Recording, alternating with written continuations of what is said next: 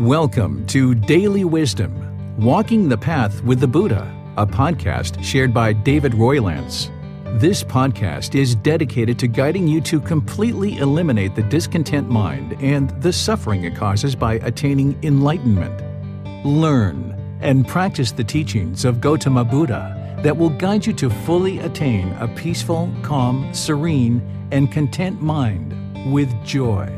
To support this podcast, visit patreon.com/support Buddha or visit buddhadailywisdom.com, where you will discover a full range of courses, retreats, and online learning resources to assist you on the path to enlightenment. Now, here's our teacher to share more.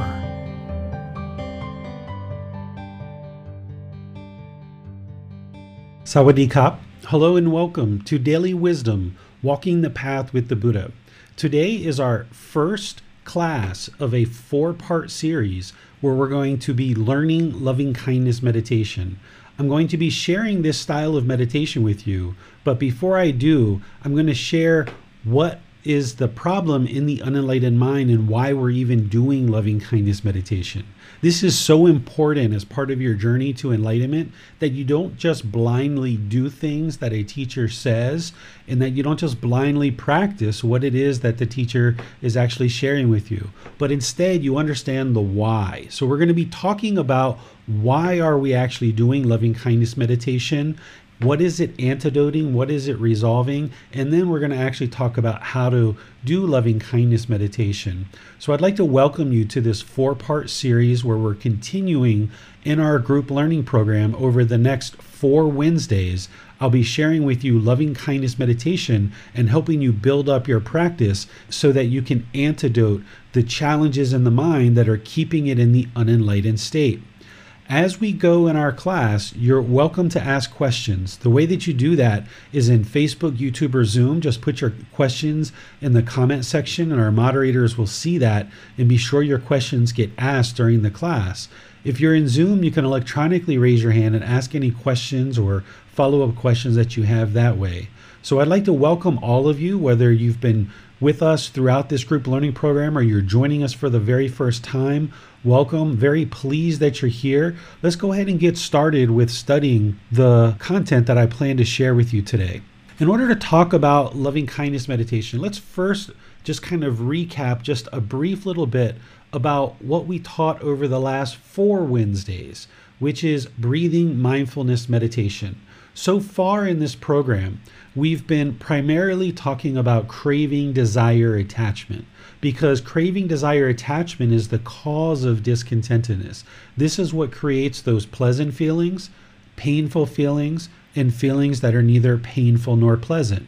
Craving, desire, attachment is the mental longing with a strong eagerness. This is where the mind is pulling in the direction of the objects of its affection. It's craving permanence. It has certain wants, certain expectations. It's longing or yearning for something. And when it gets the objects of its affection, it gets pleasant feelings. And then if it doesn't get what it wants, it experiences painful feelings. And then it will oftentimes even experience feelings that are neither painful nor pleasant.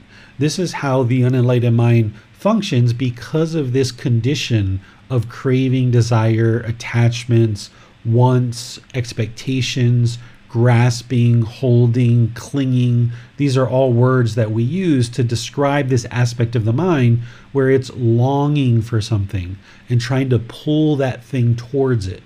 So if it gets a new pair of shoes, it gets happy, excited. But then when the new pair of shoes get stolen or they get damaged or they get old, then the mind's sad or angry or frustrated because the unenlightened mind is basing its inner feelings on some impermanent condition.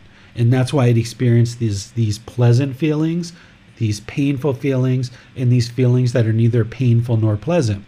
Well, there's a specific meditation and other practices as well that we'll share in this group learning program that are meant to antidote this primary problem of craving in the unenlightened mind.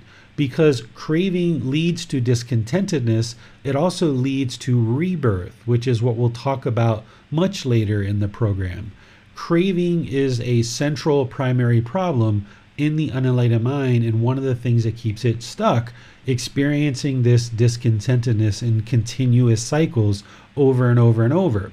But as you gain the wisdom of what's happening in the mind and you see the truth and you gain that wisdom, then you can start applying the remedy or the antidote to craving, desire, attachment so that you can eliminate it from the mind. One of the things that we use to eliminate craving, desire, attachment is breathing mindfulness meditation, focusing on the breath. By focusing on the breath, we cultivate mindfulness or awareness of mind, where the mind can then be observant and reside in the present moment with concentration, just focused on the breath, this singleness of mind. And by cultivating awareness of the mind and concentration, whenever the mind is off the breath, whether it's in the past or the future, having thoughts, ideas, perceptions, you can cut that off and let it go in meditation and come back to the breath. So over repeated sessions, you're developing more and more awareness of mind, you're developing more and more concentration, and you're developing the ability to more and more easily let go. Because that's what the mind is doing, is it's holding on. It's holding on, wanting things to be a certain way. And when things in your life aren't that way, that's why you experience the painful feelings. So training the mind to let go and accept and understand impermanence is part of what breathing mindfulness meditation is. So I discussed this over 4 sessions, and I led you guys in building up your practice, and there's, I'm sure, more work for you to do in that regard. Because what you would like to do is build up to 2 to 3 meditation sessions, about 30 minutes or more per session. That's what will lead to the elimination of craving, desire, attachment, along with other things that I teach in this program. So that addresses the main problem of craving, desire, attachment that's causing this discontentedness. Well, if the mind gets what it wants through craving, desire, attachment, it experiences pleasant feelings. If it doesn't get what it wants, it experiences these painful feelings, this anger, this hatred, this ill will, frustration, irritation, annoyance, and other lesser versions of that, maybe even jealousy or resentment. And the antidote to this is loving kindness. So there's this second poison, or this second unwholesome root, or this second fire of anger, hatred, ill will, and lesser versions, where the mind will tend to be hostile and aggressive. It will even push people away from you, thinking that they're the ones who are causing your anger, when in reality it's the craving, desire, attachment, not getting the objects of your affection, that you're causing your own anger. But because the unenlightened mind lacks the wisdom to understand what's happening, when this anger starts to arise, these painful feelings start to arise, the unenlightened mind falsely attributes that to a certain situation or to a certain person or to some relationship. And then you push people out of your life thinking that they're the ones who are actually causing the anger, when in reality it's your own craving, desire, attachment. And this puts difficulties into your life where the mind struggles to have personal and professional relationships that are healthy and beneficial, with opportunities for you to progress in life. If every time somebody makes you angry or frustrated, and that's the way the mind looks at it, is they are making you angry, and you push people out of your life, then the number of people that you can actually have in your life is going to dwindle and dwindle and dwindle till be very, very small. In fact, a lot of people who are on this path to enlightenment tend to have a very small circle of people around them, because they've gotten to such a point where they've pushed so many people out of their lives, it makes it very difficult to actually interact with other people, because the mind just doesn't understand how to do that yet. But then as you awaken into enlightenment, you'll be able to start having personal and professional relationships, fully understanding if you experience any painful feelings, those are coming from your own mind. But in order to progress, you need to eliminate this anger, this hatred, this ill will, because continuing to be hostile, aggressive, or angry at others isn't going to produce any beneficial results, because that hostility, that aggression, that anger is all coming from your own mind. It's the pollution, it's the taint, it's the fetter of ill will that's actually causing this in the mind. So by focusing on the real problem and uprooting the anger, hatred, and ill will, then the mind can be liberated from these feelings of anger, hatred, and ill will, and all the other lesser versions. The way that we do that is we cultivate loving kindness for all beings. We'll talk about what loving kindness is in a moment. Loving kindness for all beings, in practicing this in meditation over repeated sessions, you cultivate this in meditation and then you practice it in daily life. A cultivation of loving kindness is done through the meditation, through this active, dedicated, purposeful training session that you integrate into your breathing mindfulness meditation. So if you've been working on your breathing mindfulness meditation and you're working on building up to 2 or 3 sessions a day, then you can insert into that the loving kindness meditation. So maybe one session you do breathing mindfulness meditation, one session you do breathing mindfulness meditation and loving kindness meditation together. Still about 30 minutes or so total, but you have these 2 sessions that you're doing on a daily basis, and maybe a third either breathing mindfulness or breathing mindfulness and loving kindness. Gradually, as you build up your meditation practice and you cultivate this loving kindness in the mind, then in daily life, you start practicing loving kindness through your interactions with other beings. Let's talk about what loving kindness is. Loving kindness, or the Pali word that you'll see used most frequently, is metta. What loving kindness is it's an active goodwill towards all beings without judgment. It's a genuine interest in seeing all beings be well. And this really starts with you, because you are a being as well. One of the things that we're often taught in life is that we should sacrifice ourselves for others, or that we should kind of service everyone else. And oftentimes people forget about their own well-being and their own interest in seeing their own self be peaceful and be well. This leaves somebody feeling depleted and empty inside, because you can't continue to service everybody else, attending to everyone else's needs, if you're not attending to your own needs. So when you see where I teach about loving kindness meditation, we're actually going to start with cultivating loving kindness for yourself, this being that we call David or Chrissy or Manal or Holly or Judith or Nick or Mercia. These are the individuals that we're going to start with. So if you are Zach, for example, you will start with Zach, and then you will move out beyond that and cultivate loving kindness for larger and larger rings of people. So the cultivation of loving kindness during meditation is going to be to cultivate loving kindness for yourself, and then ultimately we're going to move to all beings as we move through this meditation. But then you can't just stay with cultivating loving kindness in meditation. You've got to actually practice it in daily life. That is what's going to ultimately eliminate any of the hostility or aggression or anger in your relationships, where you can cultivate loving kindness and meditation and then practice through your intentions, your speech, your actions, being polite, kind, friendly, and respectful to all beings.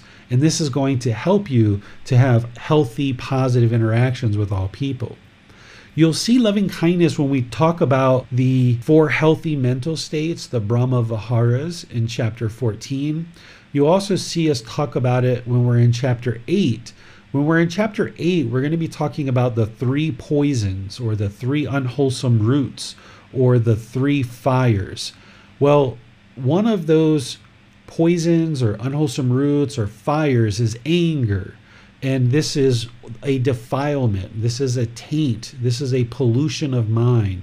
This is a fetter, like a ball and chain that keeps you in the unenlightened state. As long as there's anger, hatred, and ill will in the mind, it won't experience enlightenment. So the antidote to this poison or this unwholesome root or this fire of anger is loving kindness. It's the wholesome root. It's the remedy that transforms anger, hatred, and ill will. It's not a magic bullet. You're not going to snap your fingers in one meditation session and instantly eradicate anger, hatred, and ill will. That's not the way any of this works. It's a gradual process of many months and years of cultivating loving kindness and meditation, and then learning how to practice that in daily life.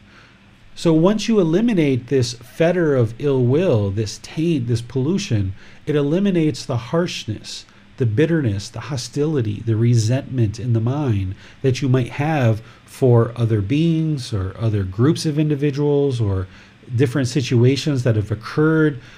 As you've aged over the years, there's been certain situations and certain encounters that you've had, certain relationships that you've had that has conditioned the mind to be harsh and to be bitter and to be hostile, to have resentment, to have aggression towards people. And these different situations that have occurred have conditioned the mind to be this way. And what you're doing with loving kindness meditation and practicing loving kindness in daily life is you're reversing this conditioning. You're eliminating this conditioning. You're purifying the mind of this fetter, taint, pollution of mind, this defilement of ill will, and you're eradicating that from the mind so that the mind is essentially cleaned up. And instead of ill will, it can practice loving kindness, which is the exact opposite of this fetter or taint or pollution of mind, this defilement of ill will. And as I mentioned, you'll see this in chapter 14 when we get there and we talk about the 4 healthy mental states that need to be cultivated in order to attain enlightenment. But let me pause here and see what questions you guys have so far with this introduction to what we're going to be doing in this 4-part series. The way you ask questions is put those into Facebook, YouTube, or Zoom. Our moderators will ask those questions for you, or you can raise your hand electronically in Zoom, and our moderators will call on you and be sure that you get a chance to ask your question or follow-up question. Hello, teacher. As for the provided definition for loving kindness, you said that it's an active goodwill. So is it just having that compassion in the mind, or one needs to go out and practice loving kindness towards all people? You need to go out and actively practice loving kindness with all people. You can't just meditate this stuff away. You can't sit on a meditation cushion or do any other style of meditation and then go out in the world and be harsh and aggressive with people, because whatever you put out is going to come back to you. So the meditation is to train the mind and start working on transforming the mind, but then you actually have to go out into the world and start practicing the teachings of loving kindness through your intentions, your speech, and your actions. So that's why I call it active goodwill. It's not just a passive thing that you cultivate at home, and then when you go outside, you start acting in harsh and aggressive ways, but instead, it's an active goodwill. And it's also important to make sure you understand the difference between loving kindness and compassion. They're 2 different things. Where loving kindness is an active goodwill towards all beings without judgment, where you have this genuine interest in seeing others be well, compassion is a concern for the misfortune of others. And we'll talk about compassion more and what that antidotes, because there's certain aspects of the mind that are defiled or unwholesome qualities of mind that compassion will antidote as well. And we'll talk about that in chapter 14. Yes, thank you, teacher. No more questions for now. Okay, so as you guys know, whenever I'm teaching, I always like to make sure that I'm connecting what I share with you to the Buddhist teachings so that you don't have to believe me that what I'm sharing is what the Buddha actually taught. And then even when you see it in the Buddha's words, you don't actually believe that either, but you go out and practice it. So here I've got a few things where I can show you where loving kindness actually connects into the Eightfold Path. Because remember, the Eightfold Path is the path to enlightenment. By learning, reflecting, and practicing the Eightfold Path, that is what's ultimately going to move the mind to enlightenment. And then other teachings actually plug into the Eightfold Path, being that central core teaching of the Buddha. So here I would like to show you where loving kindness plugs into right intention. Because if you remember from our overview that I did in a 3-part series, we talked about right intention as being the intention of renunciation, which is letting go, the intention of non-ill will, which non-ill will is essentially the same thing as goodwill, right? Because there's non-ill, those are two negatives, equal a positive. So non-ill will is the intention of goodwill, the intention of harmlessness, not being interested in harming other beings, having a genuine interest in seeing all beings be well and be peaceful.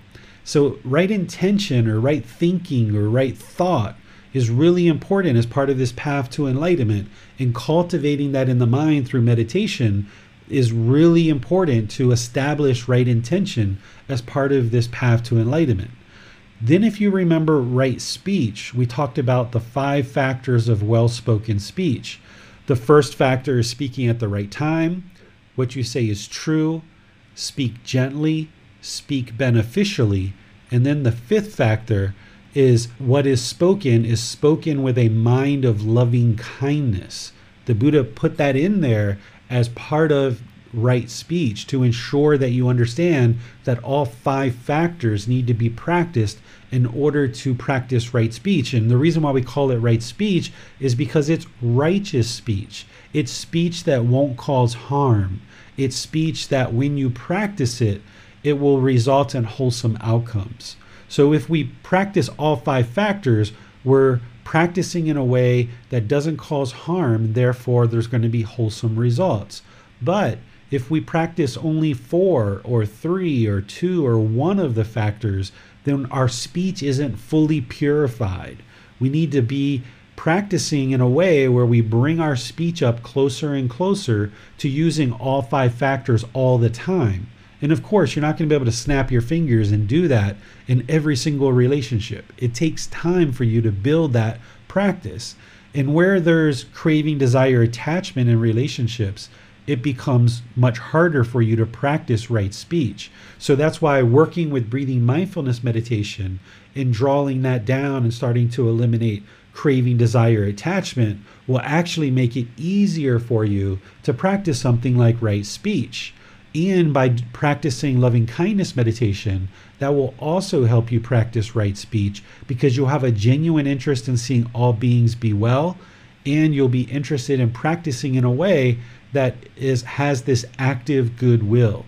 And that's part of right speech. It really encapsulates everything in terms of right speech.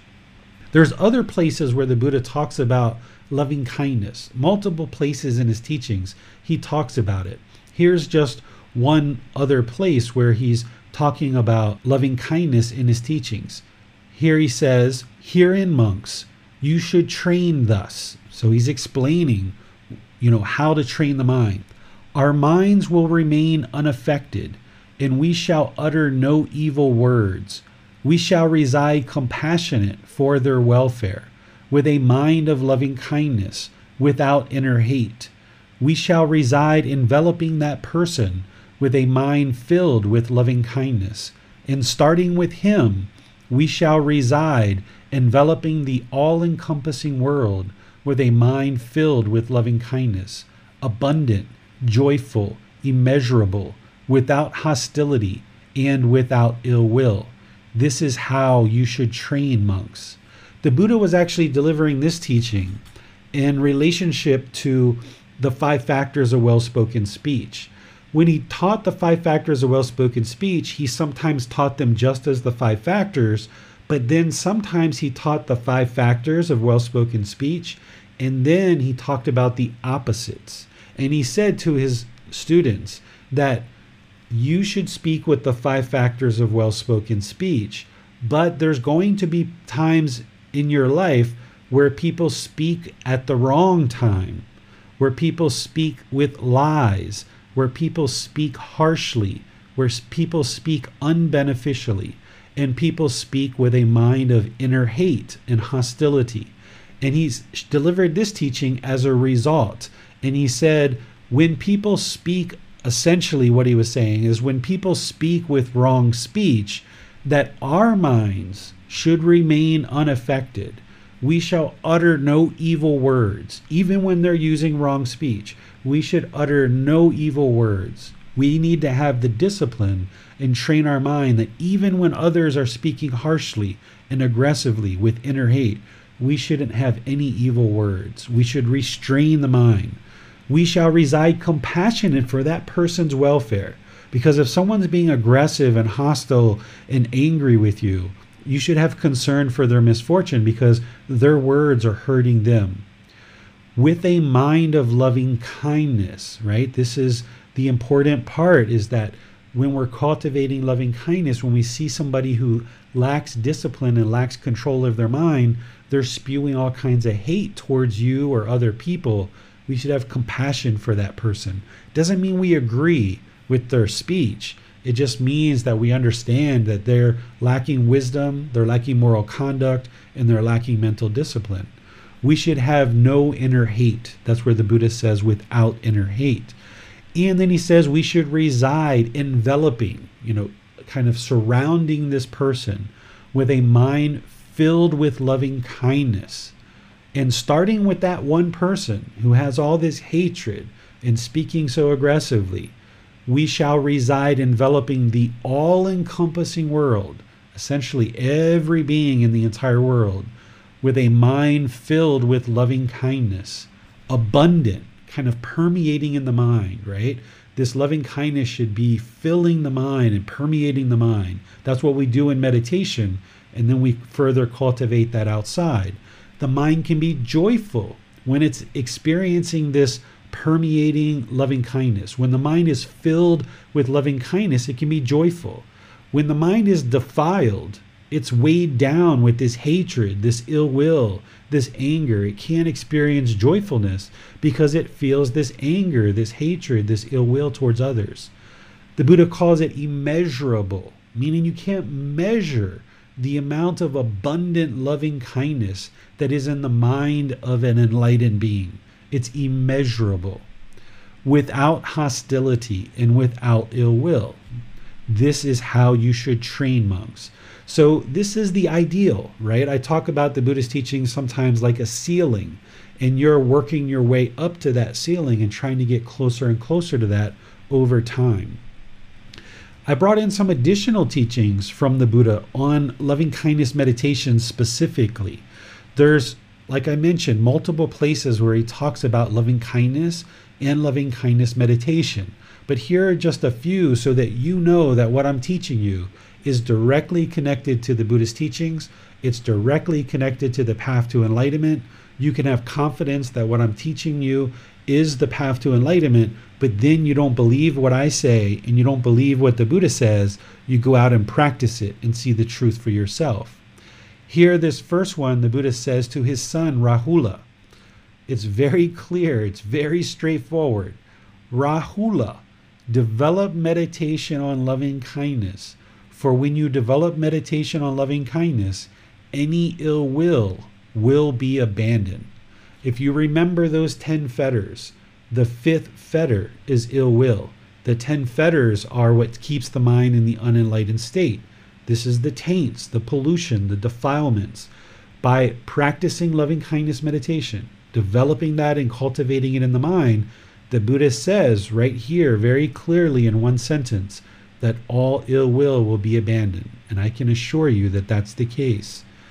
Then he says loving kindness should be developed to abandon ill will. So this is developing it in meditation and then also developing it outside of meditation through things like our intentions, our speech, and our actions. And then here is a little bit more detail. He shares, but what, friends, is the reason unarisen anger does not arise, and arisen anger is abandoned? You should answer, the liberation of mind by loving kindness. For one who attends carefully to the liberation of mind by loving kindness, unarisen anger does not arise, and arisen anger is abandoned. This, friends, is the reason unarisen anger does not arise, and arisen anger is abandoned. So he's talking about any anger that has arisen in the mind, you can eliminate that through loving kindness. And if there's anger that's kind of like in the corners and kind of hasn't arisen, and you just kind of feel kind of resentment towards certain people, maybe it's people that you haven't seen for 5 years from now or 10 years ago, you haven't seen them since that time. As long as your mind harbors that anger, it's only hurting you. It's not hurting anyone else, it's only hurting you. That's that conditioning of mind that the mind's holding on to. So loving kindness meditation is uprooting that, this unarisen anger that's being harbored in the mind. Loving kindness meditation and practicing loving kindness is what's going to uproot that and get rid of that unarisen anger. And this is where the Buddha says the liberation of mind. Liberation is freedom. Freedom from these strong feelings. As long as the mind is experiencing these strong feelings of hate, anger, and ill will, it's not liberated. It's defiled. It's going to constantly experience those feelings over and over. So it's loving kindness meditation and practicing loving kindness that's going to transform that and liberate the mind from these strong feelings. You'll experience this freedom over time that you won't have these strong feelings of anger, hatred, ill will, frustration, irritation, annoyance, jealousy, resentment, all of these unfortunate, unwelcomed feelings that are arising in the mind in the unenlightened state. You can transform all of that through loving kindness. Let me see if there's any questions you guys have on the Buddha's words before we actually talk about doing loving kindness meditation and how to actually do it. Yes, teacher. We have some questions on Facebook, so let's turn it to Manal. Yes, teacher David, we have a question from Adrienne. The question is, does grief or sadness fall under this? Sadness is a painful feeling, and that can arise as well. You can eliminate sadness through this. Grief, it depends. There can be grief from a loss of a loved one, and loving kindness can certainly help with that, but it's also breathing mindfulness meditation that will really help eliminate grief. Those are all the questions from Facebook. Okay, thanks, Manal. Well, so does this mean, teacher, that all anger could be eliminated by practicing loving kindness? Can one attain the mental state that there is no anger at all? Yes. So an enlightened being is not going to have any anger whatsoever in the mind. They'll never experience any more anger for the rest of their life as long as they've experienced enlightenment. But you wouldn't be able to eliminate anger with only loving kindness meditation. There's this whole entire comprehensive discipline that the Buddha taught as this path to enlightenment.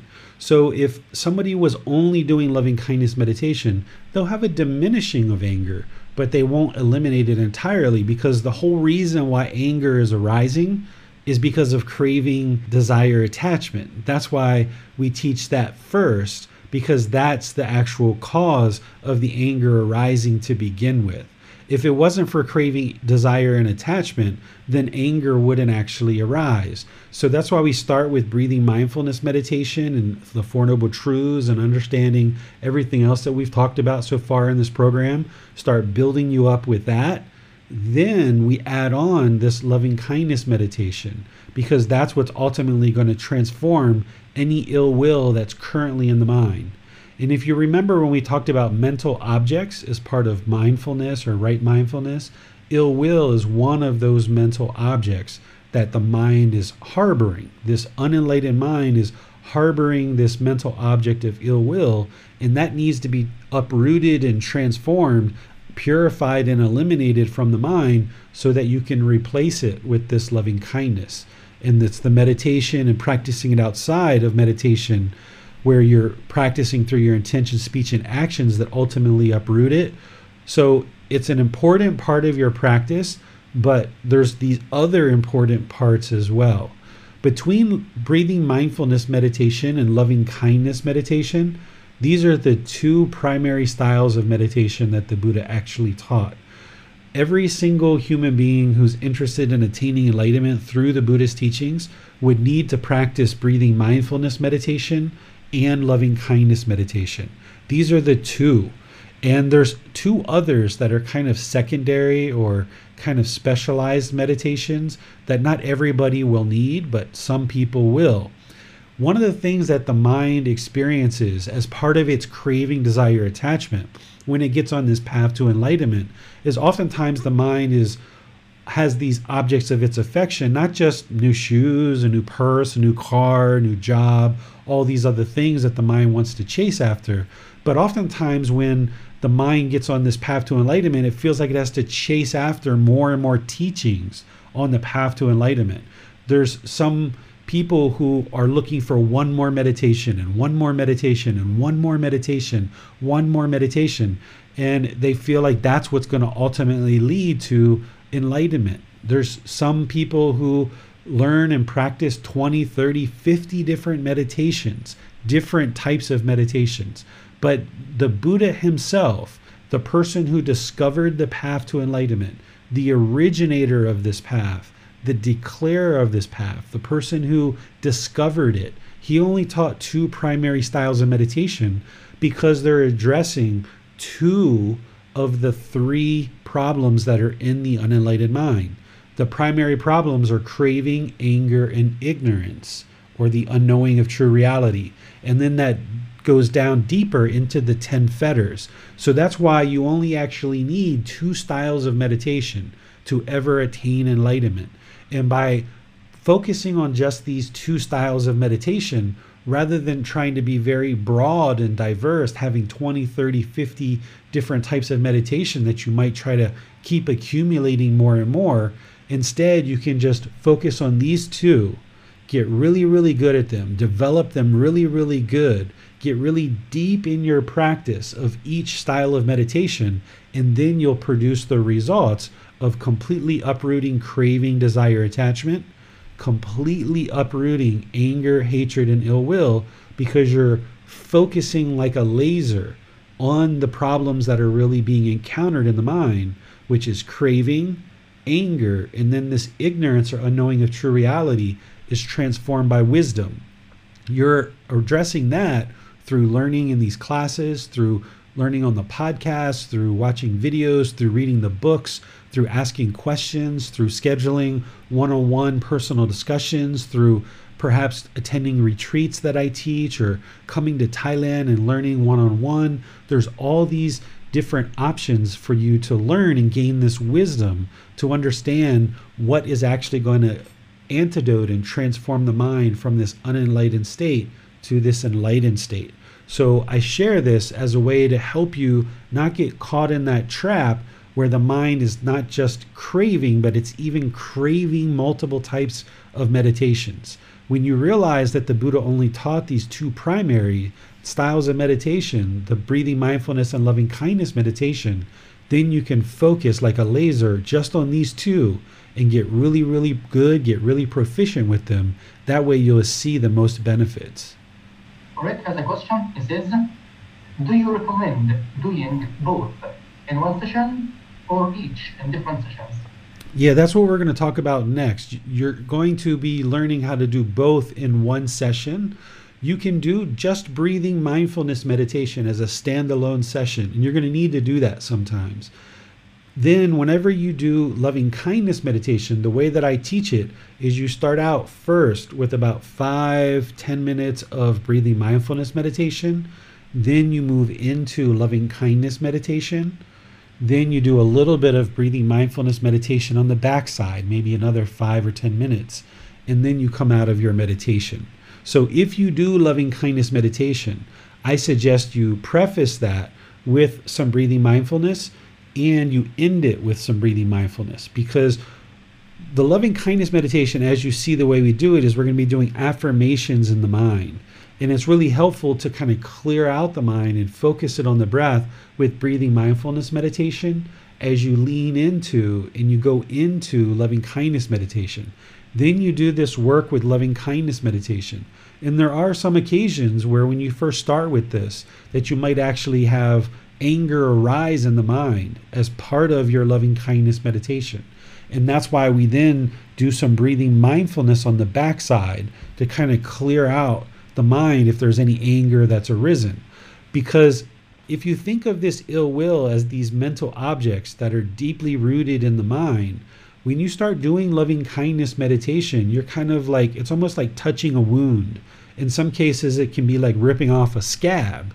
And if you've got relationships or situations that happened to you in the past, and you're trying to uproot that ill will or that hostility that you harbor for situations and people in the past, you're kind of ripping that scab off, and that anger, that hostility might arise during meditation.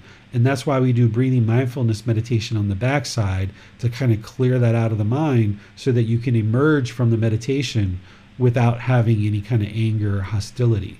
Well, while loving kindness is a wholesome mental state that a practitioner needs to develop. On the other side, there is craving to help others. So how can one differentiate between these two mental states? Right. So when you're practicing loving kindness, it's not about helping other people. It's not about going out of your way to do things for other people. As you see in our loving kindness meditation, it's not a prayer. It's not wishing that other people are more loving or kind. It's actually cultivating in your mind this active goodwill, this genuine interest in seeing others be well. You can have an interest and a goal and objective to be helpful to other people. But if you crave it, if you desire it, that's where the mind's holding on to it too tight, and it's going to cause discontentedness. So you need to find that middle, even with something like loving kindness. This is why there's no such thing as a wholesome craving, desire, attachment. All craving, desire, attachment is going to lead to discontentedness. So if somebody craves to practice loving kindness, if they have a desire to practice loving kindness, they're holding it too tight and they're going to experience discontentedness. But also, if they were kind of like hateful or resentful or irritated around other beings, that's not going to produce enlightenment either. So you need to find this middle where you cultivate loving kindness, you have a genuine interest in seeing others be well, and you practice that in situations where you're able to practice that. But you don't hold it real tight, and you also don't hold it real loose either. You kind of support it in the middle. That's what it means to walk the middle way, is not to hold anything real tight, including things like loving kindness, because it's just going to lead to discontentedness at some point. Thanks, teacher. These are all the questions we have for now. Okay, so let's talk about what we actually do in order to practice loving kindness meditation.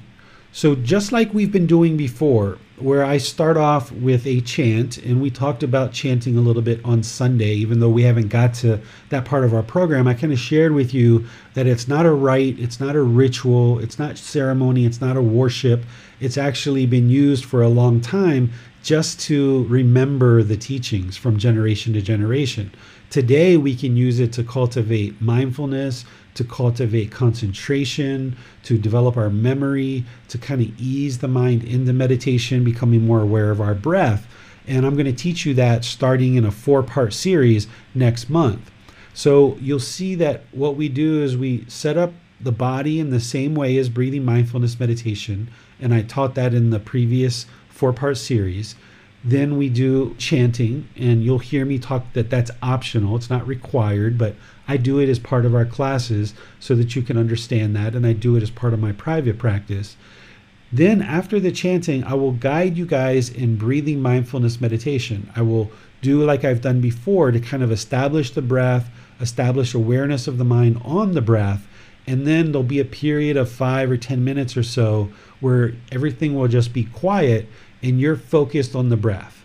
Anytime the mind wanders off the breath, you cut it off and bring it back to the breath. If it goes to the past, to the future, if there's thoughts, ideas, or perceptions that come into the mind, you just cut all of that off and bring it back to the breath. You haven't done anything wrong when the mind does that. That's what the mind does, is it goes in all these different directions, and where you observe it with mindfulness, you cut it off, let it go, and come back to the breath.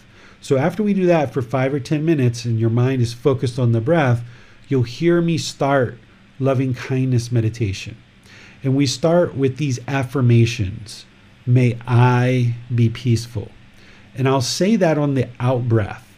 Wherever you get to your next out breath, you say it in the mind. It's an affirmation that you say in the mind. If I wasn't leading meditation and I was just doing this in my private practice, you wouldn't hear me say anything. You wouldn't know that I was doing breathing mindfulness meditation or loving kindness meditation, because from the outside looking in, it's all the same. It's just somebody sitting there doing meditation. But in your mind, when you hear me say, may I be peaceful, that's an affirmation that you repeat in the mind on your out breath. May I be peaceful. And then I'll breathe in, and then it'll be, may I be safe. And on your next out breath, wherever you get to that next out breath, because your timing isn't going to be the same as mine, wherever you get to that next out breath, you say, may I be safe. Then it's, may I be well. May I be free of all discontentedness in the suffering it causes. Essentially, you're saying, in having this genuine interest in your peacefulness and well-being, that you eliminate discontentedness. You're saying, may I attain enlightenment, basically, is what that last statement is. Because in order to have loving kindness for others, you have to have loving kindness for yourself. It's kind of like, would a poverty-stricken person be able to teach others how to be wealthy with money? No, because they don't know how to attain wealth themselves. How would they be able to teach others to attain wealth? So how could you have loving kindness for others if you don't have loving kindness for yourself? So that's why we're starting with, may I be peaceful. And we're starting with I. That means you, right? That's the first 4 statements. Then we go to a ring a little bit wider than that. And here today, with this very basic loving kindness meditation, we'll say, may we be peaceful. That means we, those of us that are meditating together. May we be peaceful. May we be safe. May we be well. May we be free of all discontentedness and the suffering it causes. Each time you get to an out breath, you repeat that in the mind. You're not trying to ask through prayer that may Basam be peaceful. You're not asking him to be peaceful to you. That's not what the Buddha taught. There's no prayer in the Buddha's teachings. It doesn't mean you can't pray. It just means that that's not what we're doing here. We're not wishing for Basam to be peaceful. We're cultivating in our mind that when we interact with Basam, that we have a genuine interest in him being peaceful, in him being safe, him being well, and him being free of discontentedness. We're cultivating in our mind that those people who we're meditating with, that we have this genuine interest in seeing them be peaceful, be safe, be well, and free of discontentedness. Because when we change our mind, that changes our intentions, our speech, and our actions gradually over time. And now we start interacting with people differently in the world. And because we're putting out this loving kindness, then more and more that's what will come back to us. So we're not creating these affirmations and these rings wishing for somebody else to be peaceful to us. Instead, we're cultivating in our mind that we have this genuine interest in seeing others be well, so that when we interact with them, our intention, speech, and actions will come from a place of loving kindness. They will emanate from this place of loving kindness. And then today, with this more simplified version of loving kindness meditation, we'll go to this 3rd ring of, may all beings be peaceful. May all beings be safe. May all beings be well. May all beings be free of all discontentedness and the suffering it causes. So we're just going to do 3 rings today as a real simplified version of loving kindness meditation. And then on the backside of loving kindness meditation, I will guide you guys back into breathing mindfulness meditation. And then at some point, I will do a chant to end the meditation, and we'll open things up for questions again. So this meditation that I'm sharing with you guys, it's based on building these rings. Here you see I'm just doing 3 individual rings just to get you guys started. You can do this for the next week if you like. But ultimately what you would like to get to is you would like to customize this meditation for you and for your purposes and your needs. Any beings or any people that you have hatred or ill will towards, you would like them to show up in your meditation. So you might start with, may I be peaceful, may I be safe, may I be well, free of discontentedness and so forth. You might say, may we. If you're meditating by yourself, maybe you're thinking about we, meaning your immediate family members. And then you might go to, may my coworkers, or may my friends, or may those who live in my neighborhood, or any other successive rings that you would like to create. May those who I find challenging. You may even have one specific person. May Barbara be peaceful. If you're having a lot of trouble with Barbara at work, or you're having a lot of challenges with a certain family member, like your mom or your dad or somebody like this, you might need to hone in on that person and include them in your loving kindness meditation. But ultimately, when you create these successive rings, and there might be 6 or 8 different rings that you create in your meditation, ultimately you would like to get to the final ring where it's may all beings be peaceful. And you've encapsulated everybody. That's that all-encompassing world that the Buddha talked about, that there's no one that you leave out in your loving kindness meditation. Now, when you do these meditations, you're not going to see like instant results. That's not how any of this works. It's not like taking a pill and within 30 minutes your headache's gone, right? You're not going to be meditating with these 3 rings and then 30 minutes later all your hatred is out of the mind, all your anger is gone out of the mind. It's kind of like slowly chipping away at it. And those mental objects, particularly ill will, is a real challenging one to uproot. And it takes a long time to do this. For example, I've often talked in previous programs how when I first started on this path, I had a lot of anger towards my mother. And it took me probably 6 months to a year just to uproot that anger that I had towards my mother for things that happened when I was a child. So don't feel like you're going to do this and then a week or 2 or 3, you're going to see this miraculous change in the mind. But slowly what you'll see if you dedicate time, effort, and energy to this practice, you'll see that the mind slowly erodes this anger, this hatred, this ill will, and you'll start practicing in a way around people in a more loving and kind way. So before we start our meditation, let me just pause one more time to see if you guys have any questions of what we're going to be doing during meditation. Just put those into Facebook, YouTube, or Zoom.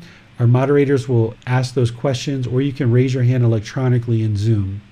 Well, someone may think that these affirmations, which are may I be peaceful, may I be well, is a kind of selfish desire. Do you agree with this? I don't agree with that, because in order for you to have loving kindness for others, you have to cultivate it for yourself. We're not talking about a conceited based love. We're not talking about, arrogance or pride for yourself. We're talking about making sure you're whole before you can also have loving kindness for others. There's some people in the world that have a lot of hatred towards their self. There's a lot of negative self-talk in the mind. And as long as that's in there, it's really hard to have loving kindness for others. So if you find yourself having a lot of negative self-talk or hatred directed towards your own self, then what you might decide to do for a month or 2 or 3, however long it takes, is you might just do, may I be peaceful, may I be safe, may I be well, may I be free of discontentedness and the suffering it causes. And then at the end of that, go again. May I be peaceful, may I be safe, may I be, and you do that 2, 3, 4, 5, 6 rings just for yourself. And then go to, may all beings be peaceful.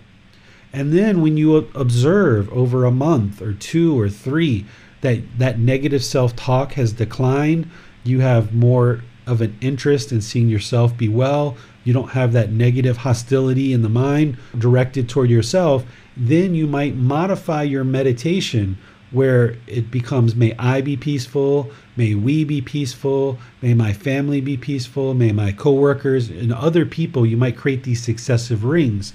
That's what I'm going to be doing in the future classes in this 4-part series. Is each time we do meditation together, I will do this in a different way, in terms of the rings to give you guys a flavor of what type of meditations you can construct for yourself. I'll give you guys some different examples so that you can see these kind of things. But if you're doing your homework, which is incorporating this into your meditation practice from Wednesday to Wednesday, then you'll get really proficient with this one. And then next Wednesday, I'll show you the same exact structure of meditation, but I'll add some different rings. So you've got to cultivate loving kindness for yourself first. You can't have loving kindness for everyone else in the world, but yet have hatred for yourself. It just doesn't work that way. It's not going to ever fully permeate in the mind if you have loving kindness for everyone else, but you have hatred for yourself. You can't get to enlightenment that way if you're harboring hatred towards yourself. Well, so it's kind of developing, cultivating loving kindness to all beings, including this being, which is called Basim or Nick or whoever, which does not go against the third universal truth of non-self. Right, you're cultivating this loving kindness for this being that we call Basim, or in my case, this being that we call David. We sometimes use this word I, even though we understand the universal truth of non-self, and you'll get more and more understanding of what that is over the course of this program. The English language and any other language that I know of is incapable of fully describing what actually exists. So what really actually exists is this bag of skin with bones, fluid, tissue, and this mind that's kind of controlling all of this in terms of the wisdom that's there. And then there's this brain that essentially controls this bag of skin with bones and fluid and tissue. So this I that we use here, we use these words fully knowing in the mind that there is no I here. There is no permanent self. But because the language is unfitting to really explain what's truly going on, then we have to use certain words like I or David or things like this in order to ensure that we're directing our focus in the right direction.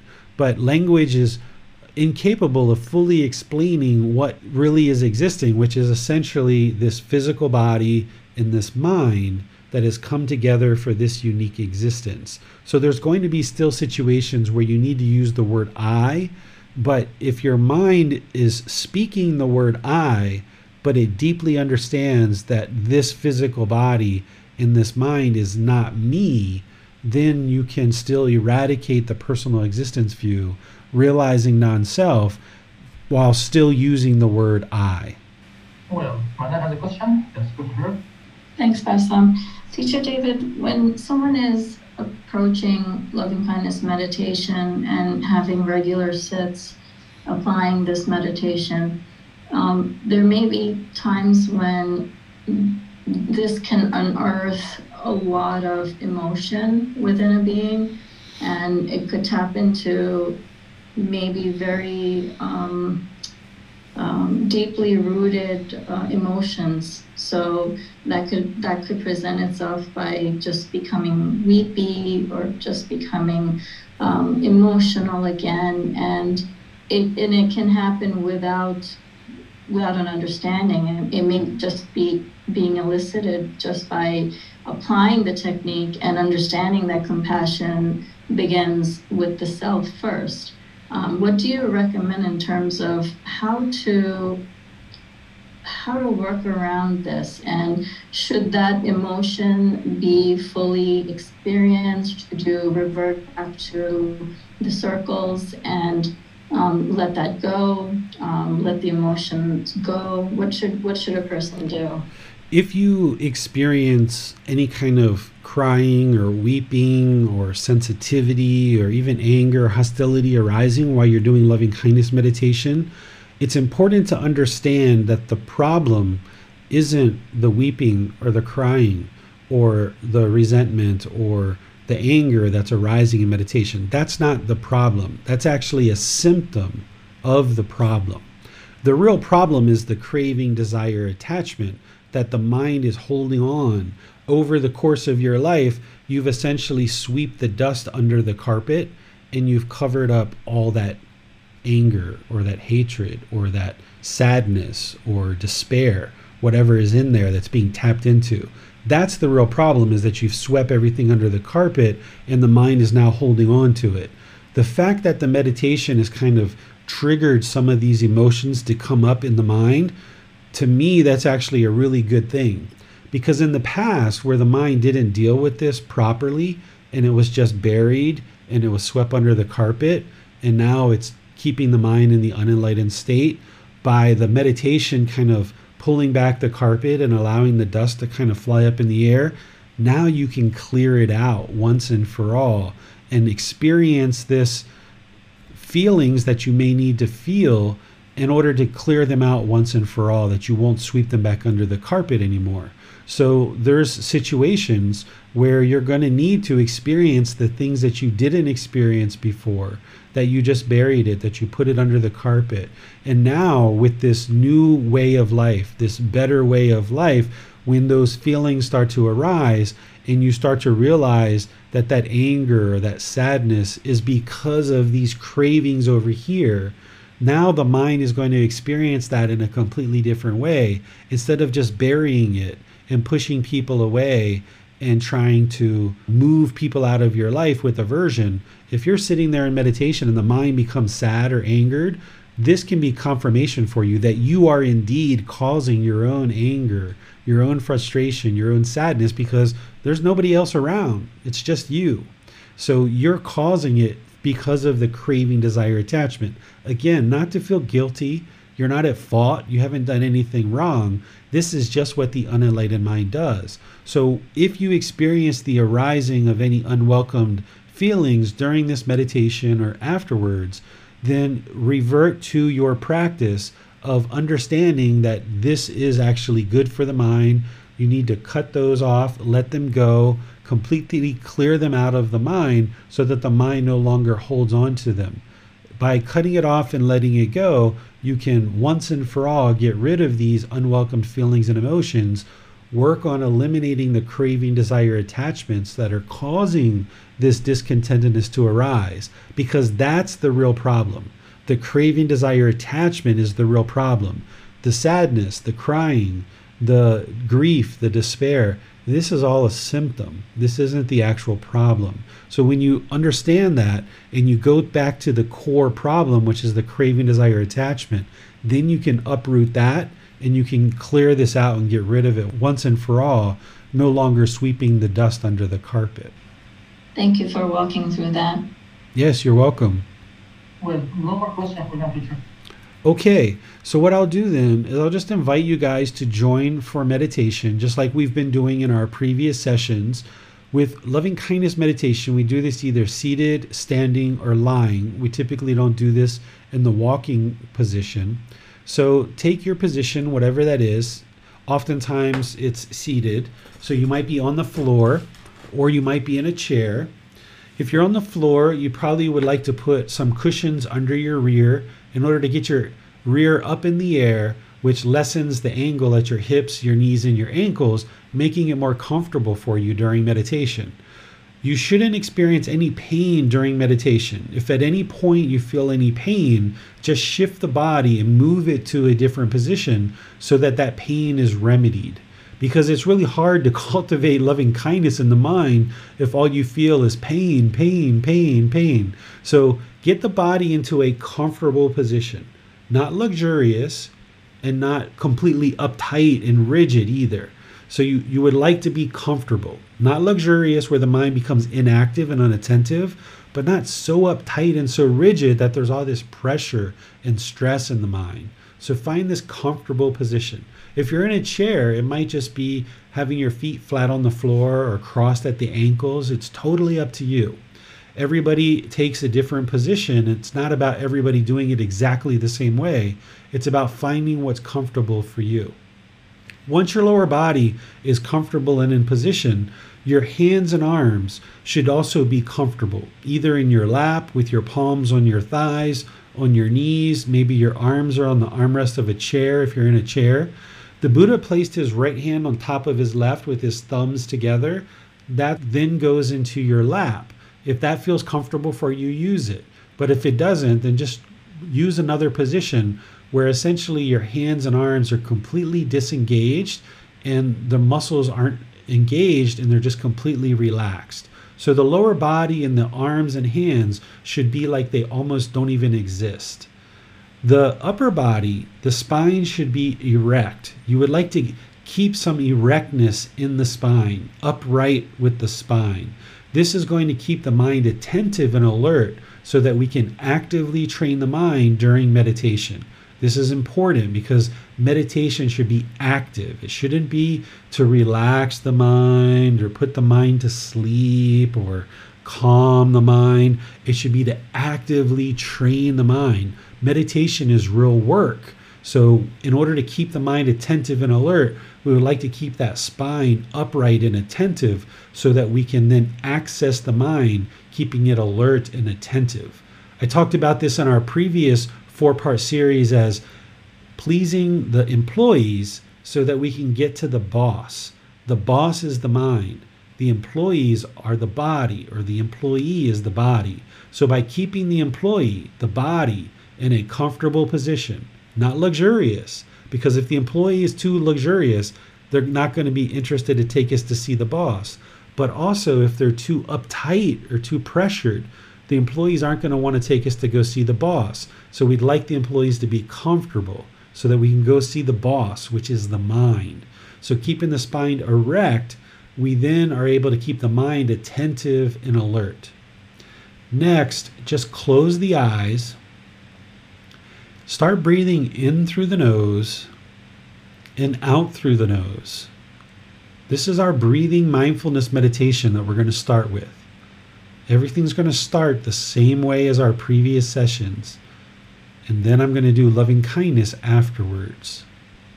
So just breathe in through the nose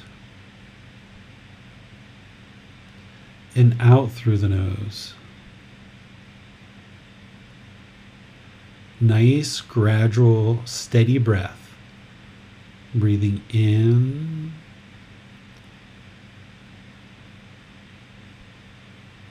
and out.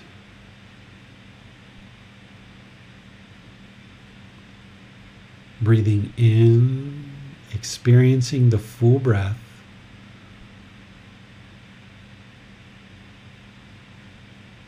And out. Your breath isn't going to necessarily match to the guidance that I'm sharing. This is just to remind you to breathe in through the nose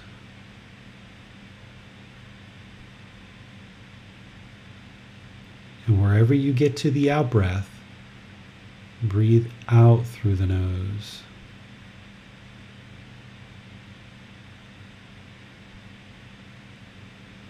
You're just establishing a nice natural breath here. Not forcing anything, not trying to control anything. Just a nice gradual breath, breathing in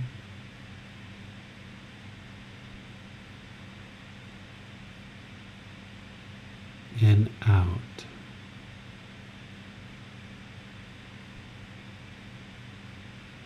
Start fixating the mind on the breath. The sound of the breath, or the sensation of air moving into the nose. The breath is the present moment. Fixate the mind on the breath. Breathing in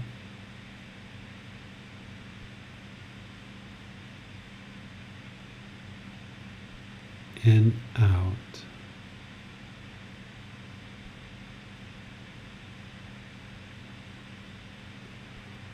Breathing in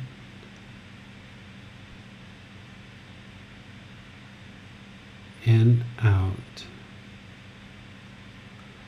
I'm going to do some chanting now just to ease us into meditation, and then I'll be back with some more guidance.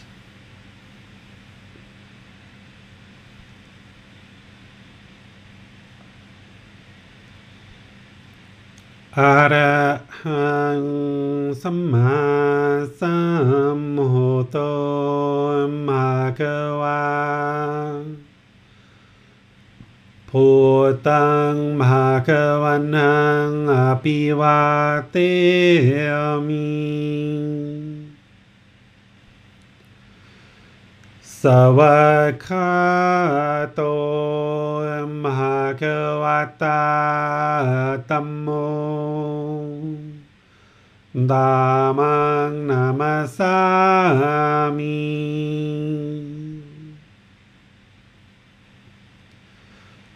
สุปฏิปันโนภะคะวะโตสาวกสังโฆสังฆังนามามิ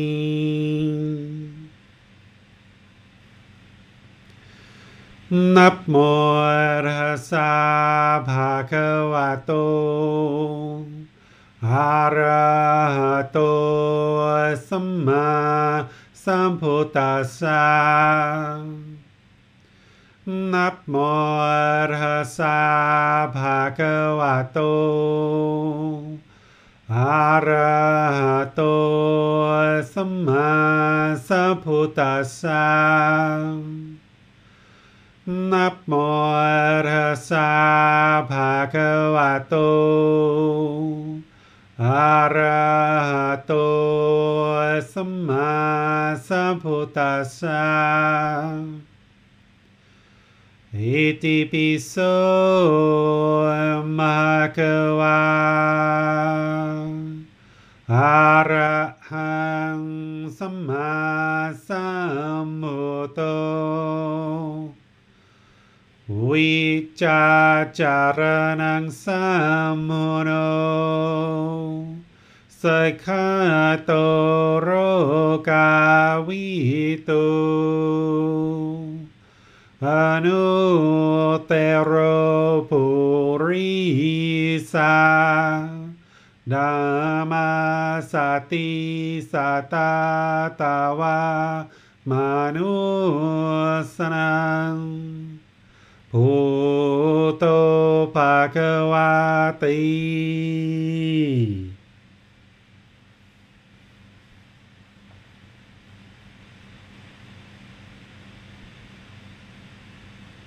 Okay, you should be breathing in through the nose and out through the nose. This is our breathing mindfulness meditation, focusing the mind on the breath, the present moment. Breathing in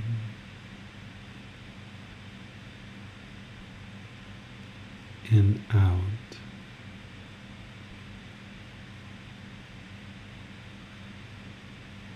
Breathing in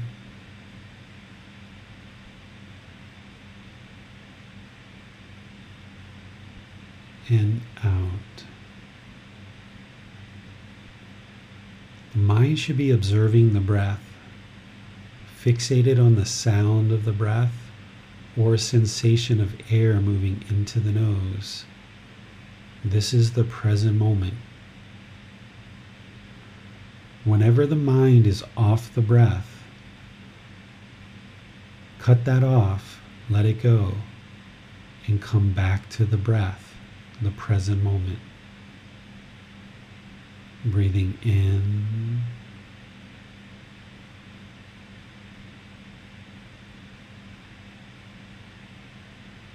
and out.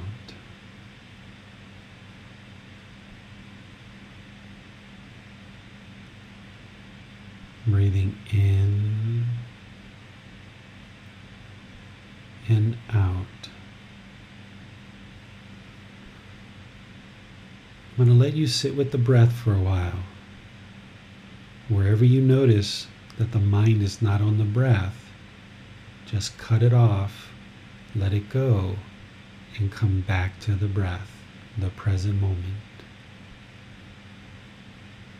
Breathing in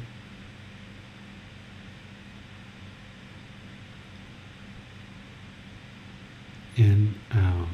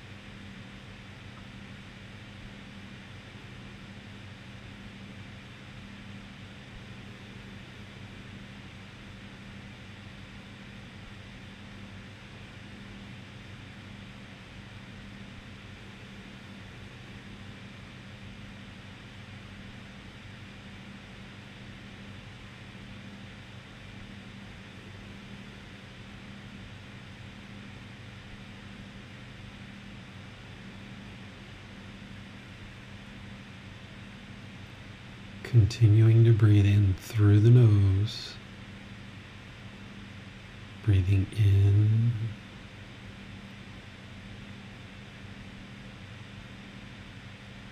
and out.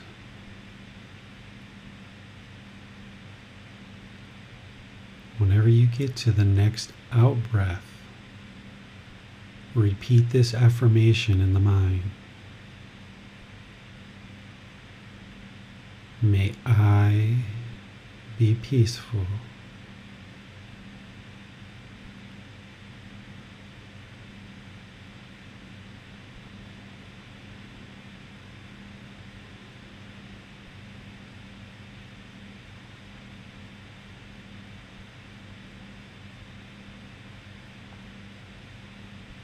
May I be safe.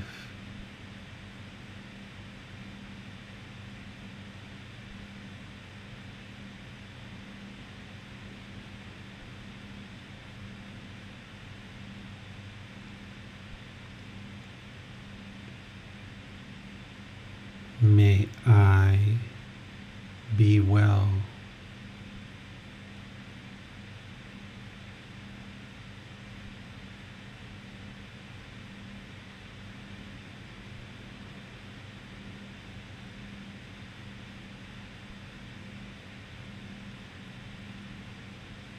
May I be free of all discontentedness and the suffering it causes.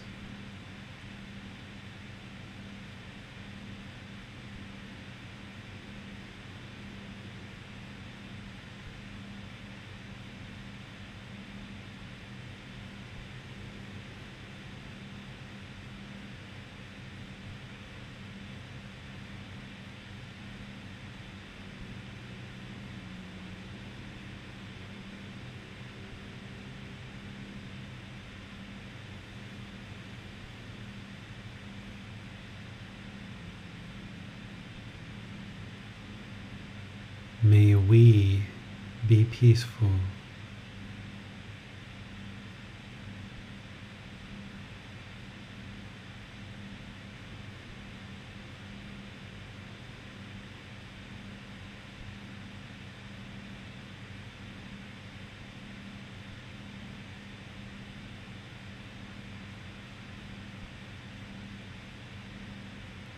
May we be safe.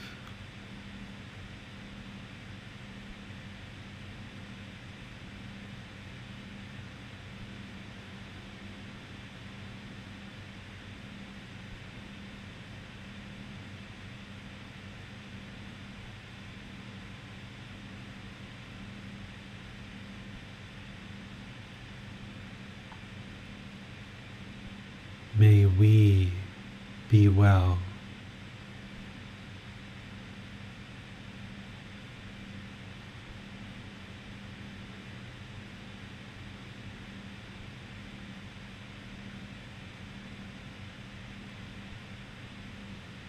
May we be free of all discontentedness and the suffering it causes.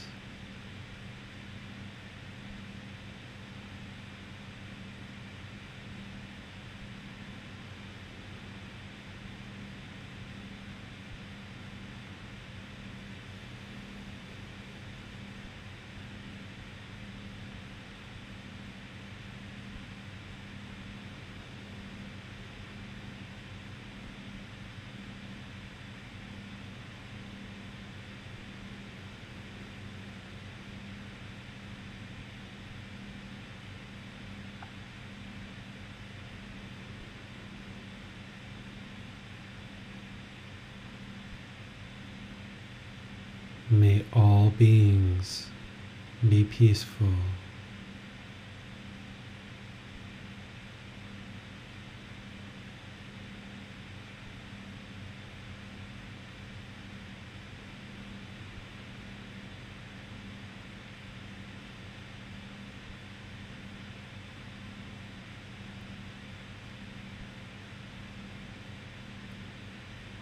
May all beings be safe.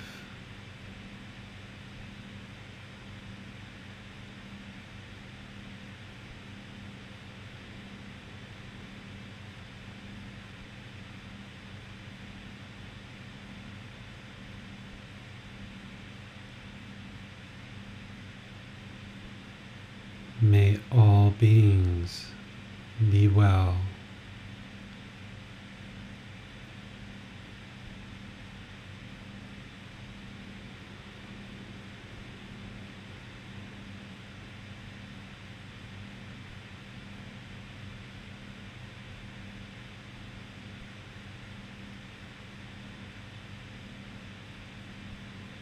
May all beings be free of discontentedness and the suffering it causes.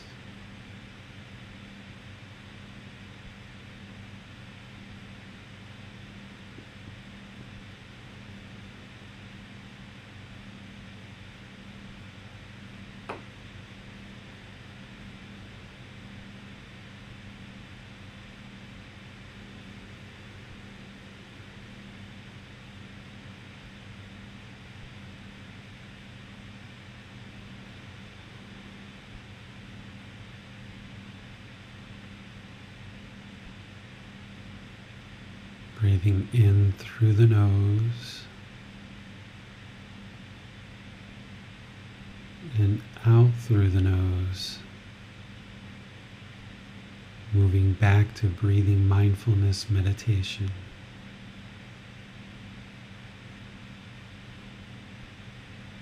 Breathing in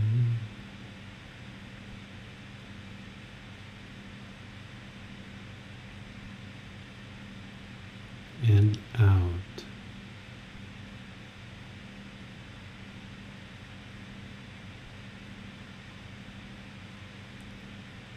Whenever the mind is off the breath, cut that off, let it go, and come back to the breath.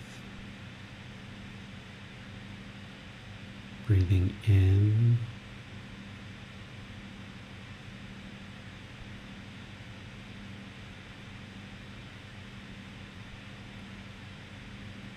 and out.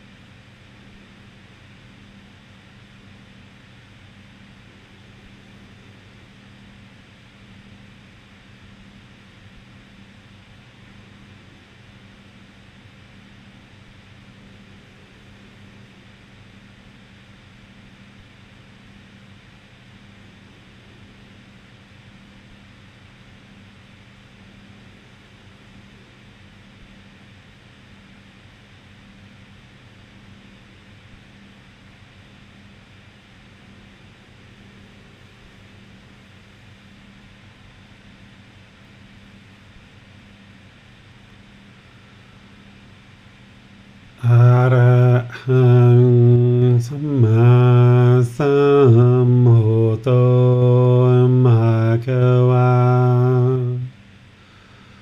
โหตังภะคะวันหังอภิวาเทมิ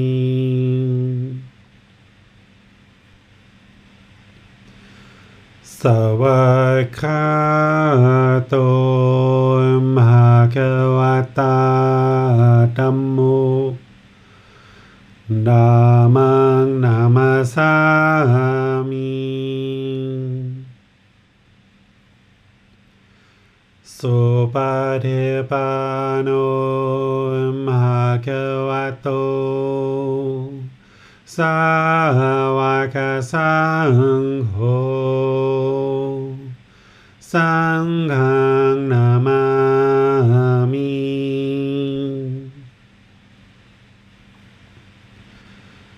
นะโมตัสสะภะคะวะโต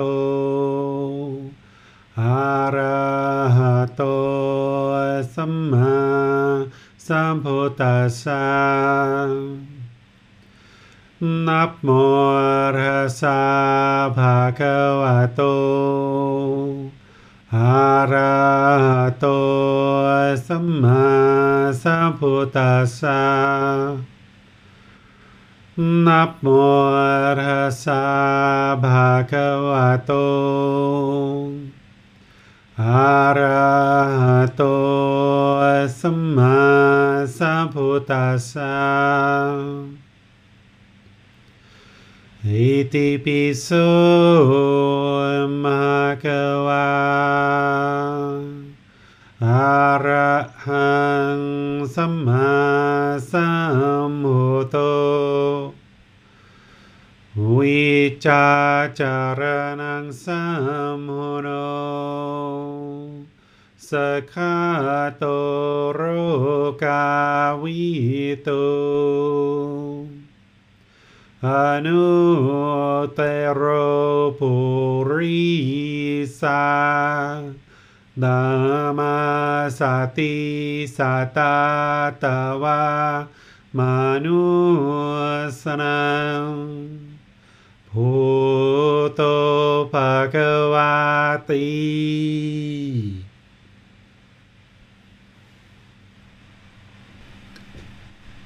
Okay, if you guys would like to slowly make your way out of meditation, we can open things up for questions. If there's any questions you guys have now that we've done our first kind of introductory loving kindness meditation together, go ahead and put those into Facebook, YouTube, or Zoom, or raise your hand electronically in Zoom and our moderators will be sure your question gets asked. From this point forward, what I would suggest is that you continue with your breathing mindfulness meditation. And if you've been able to get that up to 2 or 3 sessions a day, make at least one of those where you're doing breathing mindfulness meditation and loving kindness meditation together. If you only have been able to do one meditation session a day, then make that one breathing mindfulness meditation and loving kindness. But hopefully by this point, you've been able to build up to at least 2 or 3 per day. Even if they're only 10 minutes, even if they're 15 or 20 minutes, then maybe what you do is just do kind of 2 or 3 minutes of breathing mindfulness with loving kindness, and then 2 or 3 minutes of breathing mindfulness. I think what you'll find is if you've been having challenges focusing on the breath during breathing mindfulness meditation, this style of meditation with loving kindness will actually make it a bit easier for you because you've got this affirmation to focus the mind on during meditation. So you might actually notice that your meditation session will get elongated now that you're comfortable maybe doing 10, 15, 20 minutes of breathing mindfulness. When you insert loving kindness into it, you might actually be out to about 30 minutes or more per session. But you'll have to see how that goes over the coming week.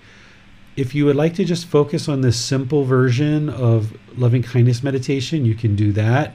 And then each week from here on out, we will focus on introducing more and more aspects of how you can organize these rings so that you can expand and deepen your loving kindness meditation. So let's go ahead and open up to any questions that you guys have. You can use Facebook, YouTube, or Zoom, and you can raise your hand electronically if you'd like to ask a question that way. Well, while meditation, the guidance you provide, you guide us to make the breath uncontrolled. So the question is there any harm for practitioners to try to make the breath longer while meditation? Yes, you can elongate your breath without controlling it.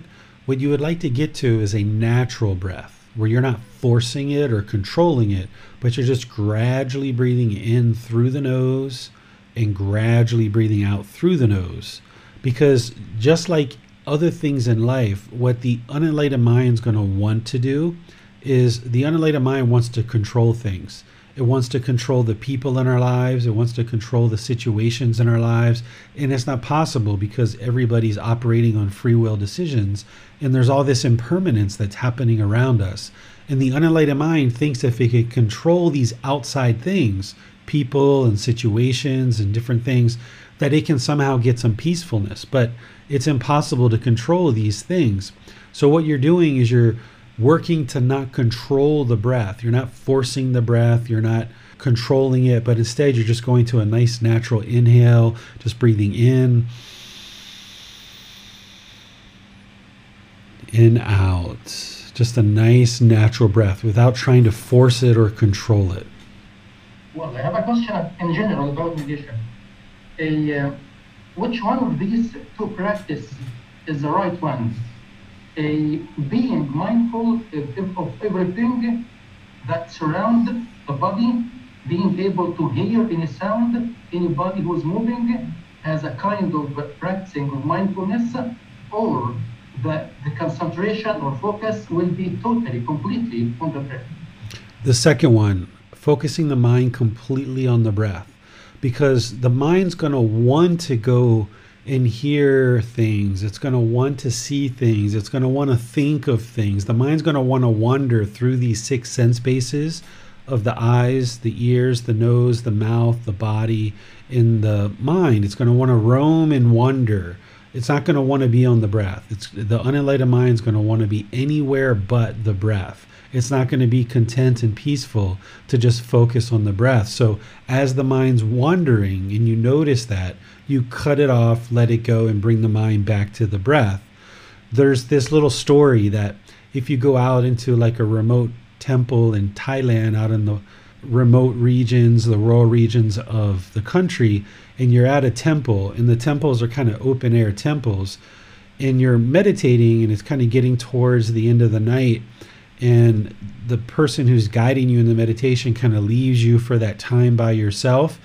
And then while you're meditating, you're hearing the cicadas, you're hearing the sounds of the insects, you're hearing the mosquitoes and all these different noises permeating in the woods. Then after the meditation teacher says, okay, how did that meditation go for you? And a student speaks up and says, oh, I had a really hard time meditating because the insects were bothering me. The sound was bothering me. I couldn't meditate. And the teacher says, was the sound bothering you, or were you bothering the sound? Right? Because the idea is that the sound wasn't doing anything. The sound is just the sound. But it's the mind going to the sound that it then becomes irritated. So by focusing on the breath, what you're doing is you're training the mind to restrain the mind and not wander through these 6 sense bases. And this is what you need to do in meditation, and then that carries over into your daily life to ultimately eliminate that fetter of central desire, that 4th fetter. We're not at the point where you guys are ready to eliminate any of these fetters necessarily, but this practice is all building on itself, and it's built in such a way that the Buddha laid this foundation, and it's building you piece by piece to get to the point where you can eliminate those 10 fetters. So if you're in breathing mindfulness meditation and you're allowing the mind to wander through all these 6 sense bases, then you're not really doing what's intended during the meditation, which is cutting that stuff off, letting it go, and focus on the breath, training the mind to reside peaceful and content with joy, just focus on the breath and only the breath. Many thanks, teacher. Seems that these are all the questions we have for today. Okay, so on Wednesday next week, we're going to be doing loving kindness meditation again. I'll just give you guys a brief little recap of what loving kindness meditation is, and then we'll do our breathing mindfulness meditation, go into loving kindness meditation, and then more breathing mindfulness meditation at the end. And we'll expand the loving kindness meditation more and more. Today was just a real simple version, just 3 phrases. We'll actually build up to where we're doing 6 or 8 phrases in our loving kindness meditation, and you'll see different variations of this throughout the series of classes. But ultimately what you would like to get to is where you're customizing this meditation based on your specific needs, based on wherever the anger, hatred, and ill will resides in your mind, whether it's with you, certain people around you, certain groups of people around you. This is where you get creative with your meditation and with mindfulness, with awareness of mind of where your anger, hatred, ill will resides, wherever the mind's dwelling in that ill will for whatever groups of people or whatever person, you include them as a ring in your meditation. So I'll show you as we go in these classes how you expand these rings and add to these rings. On Sunday in our group learning program, we're going to be in chapter 2, which is Why Study Gautama Buddha's Teachings. It's probably a good idea for you to read that chapter before class or after, or maybe before and after class. We're going to be having a group discussion where we're going to be discussing and having you have the ability to share why have you chosen to learn and reflect and practice the Buddhist teachings. And you'll hear from other students as well, and maybe even some of the students who've been practicing for a while will even be able to share some of their experiences as a result of having been learning and practicing the Buddhist teachings as well. So I'll see you either this Sunday in class or maybe next Wednesday in the Loving Kindness meditation class. Until then, have a very lovely rest of your day. Continue to meditate, and we'll see you next time. Sawadee ka. Thank you for listening to this podcast. To provide support for this podcast, visit patreon.com/support Buddha. To access more teachings, visit buddhadailywisdom.com. There, you will discover a full range of courses, retreats, and online resources to assist you on the path to enlightenment. Remember to establish a daily, consistent meditation practice, along with learning and practicing these teachings. A well-developed meditation practice is the foundation in which to train the mind to attain enlightenment.